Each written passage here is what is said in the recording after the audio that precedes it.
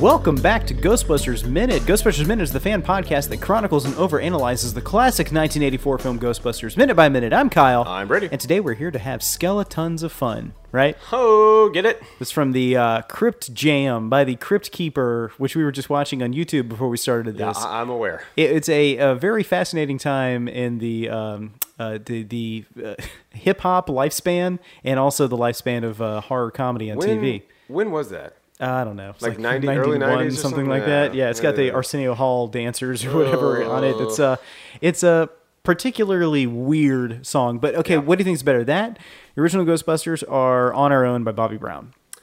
I'm going to go out on a limb here and say I think the better of those three songs is the original Ghostbusters. Yeah, Ray I think Parker so. Jr. Yeah. I think so. But then shortly after that would definitely be the Crypt Jam. The Crypt Jam, yeah, Crypt Jam, folks. It's a fantastic piece in pop culture history. So, hey, today we're going to be doing minute number 78. Now, in the previous minute, we saw the Ghostbusters making their case to the mayor on why he should believe them. After a few minutes of speaking with Peter Venkman, the mayor kicks Walter Peck out of his office. At minute number 78, the mayor asks the Ghostbusters what they need from him. At 78:02, we smash cut to a shot of the National Guard in full force, scrambling to serve as a convoy for the Ghostbusters.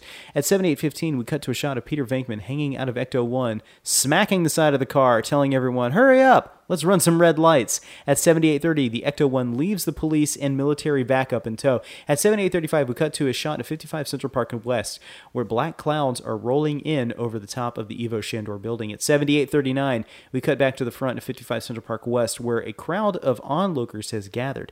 Paramedics are wheeling a person out on a stretcher. At 78:45, the crowd of people outside of 55 Central Park West has persons of all different faiths gathering and praying together outside of the building, while other people are holding signs warning of the end of the world. And thus ends minute number 78. So we kind of have a small little montage here that goes from 78 to 79.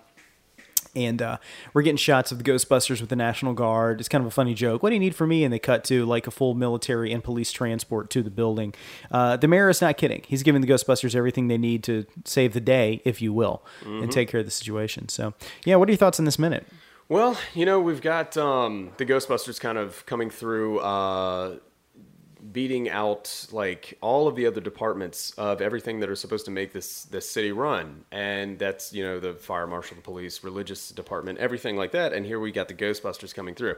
So yeah, it's there's several times in this movie where you see different things that exist in our world, the real world, that kind of give this movie that real world lived in feel. One of them is Con Edison. The other is the real estate firm that they buy the firehouse through at the beginning, and I can't quite remember what the real estate agency was. But now we have the National Guard, so it's just another thing that kind of gives the movie that it grounds it in reality.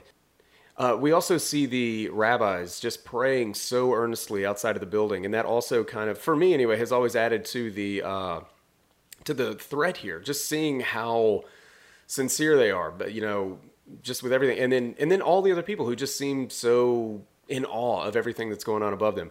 But one extra, he really brings it home, and his name is Eldo Ray Estes. So tell us who this guy is, because I know that a lot of people probably know who you're talking about, but maybe they don't realize it yet. This is a gentleman who was an extra who was going above and beyond the duty of any other extra. Yeah, and he is actually he's on either side of the street in this scene. So that guy, he really wanted to be in this movie. So describe this guy. What's he wearing? What's he look like? So he's in a suit, right? And he's just got this big full head of red hair, bright red hair, and he's jumping up and down and just like screaming their name, Ghostbusters. And later on when he's shaking hands with Peter, it's just all right, Ghostbusters, all right.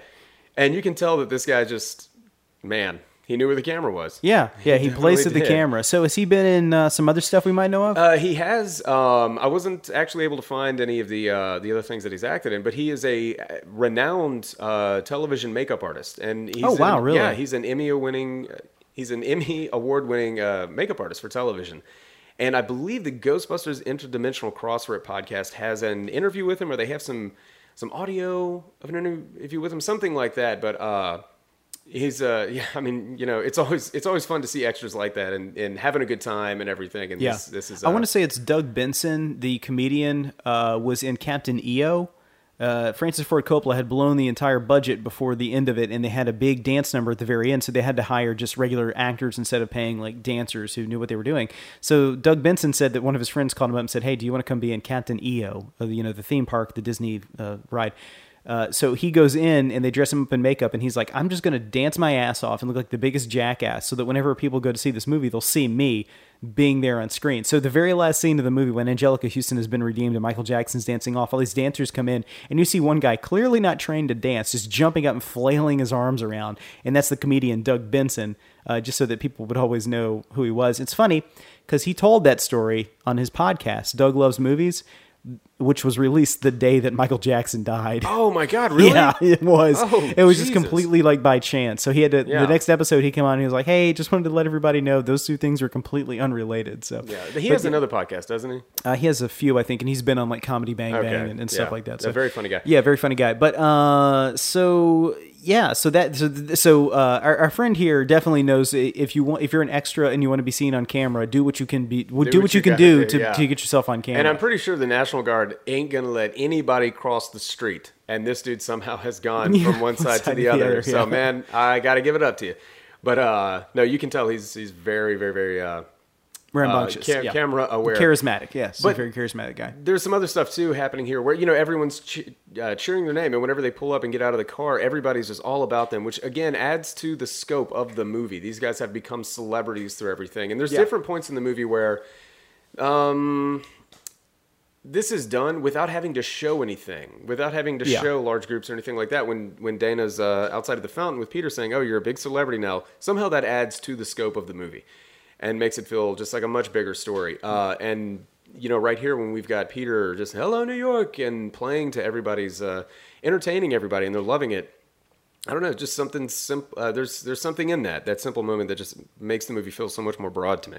Yeah. These people know that there's only one group of guys who can take care of this situation, and they're the Ghostbusters, and they're here. And now. they're here. Yeah, exactly. And it's awesome because this is set to a song by the Alessi Brothers called "Saving the Day." It's a really Right. rocking song. It is. Which wasn't just used in this movie. You want to know where else it was used? Yeah, where else? The real Ghostbusters cartoon. No, really? On Yep. what episode? I'm not sure. I Oh, just okay, but found it was that used on the cartoon as well. Yeah, and oh, that's cool. From doing some research on it, that's what I saw. Yeah. So, Awesome. this minute, right? Okay, yeah. Yeah. So when the car first pulls in, we see at the end of Central Park West, and I think at the Central Park West, Central Park South, the kind of the corner there's Columbus Circle, right? Yeah, that's right. The big statue. Yeah. Now Columbus Circle has been in a few other movies, including one movie called Columbus Circle, right? Yeah. Which was like direct to video, but it had this Yeah. like pretty big cast. It was a pretty big cast, and it was funny because the producer on it was actually skimming people out of money. He used to have a website or like a program called ePassport, and he would fund the movies that he made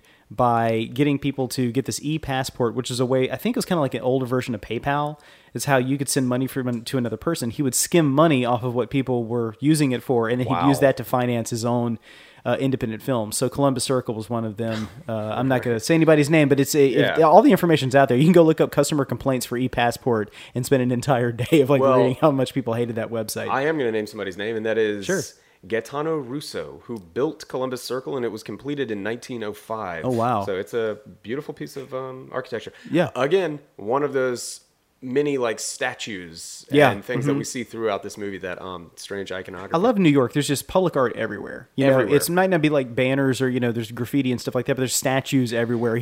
I think we're in a town and we have a statue. It's Columbus downtown by the USS Kidd, which is funny because our city is named after a Native American trading post, yet we have a statue downtown to a guy who was infamous for killing a lot of natives. Yeah. So it's a little weird, but I can't think of there's a lot of natural beauty in other parts of the world, but I love the the art created by humans in New York City. It's really inspirational. Again, it's like I've said countless times on the show, this movie is just New York. It's the New York movie. And one of the ways they did that is they got all this stuff, Columbus Circle, they got the Columbia statue in Central Park, all this stuff, the fountain outside of... That's right. Yeah. I know the one you're talking about. The New York Philharmonic. Yeah, so they made sure to make this New York as much as New York-y as possible, to go around all these places and get all this on film. And it works really well. I'm glad they shot it there instead of Boston. So, all right. Well, hey, you got anything else for this minute? No, that's it for me. Me as well, or me too. Me also. Me. As yes. Okay. All right. Sure. Okay. Yeah, why not? Thank you so much for joining us. I'm Kyle. I'm Brady. And we're here to remind you that death is but a door, time a window. We'll be back.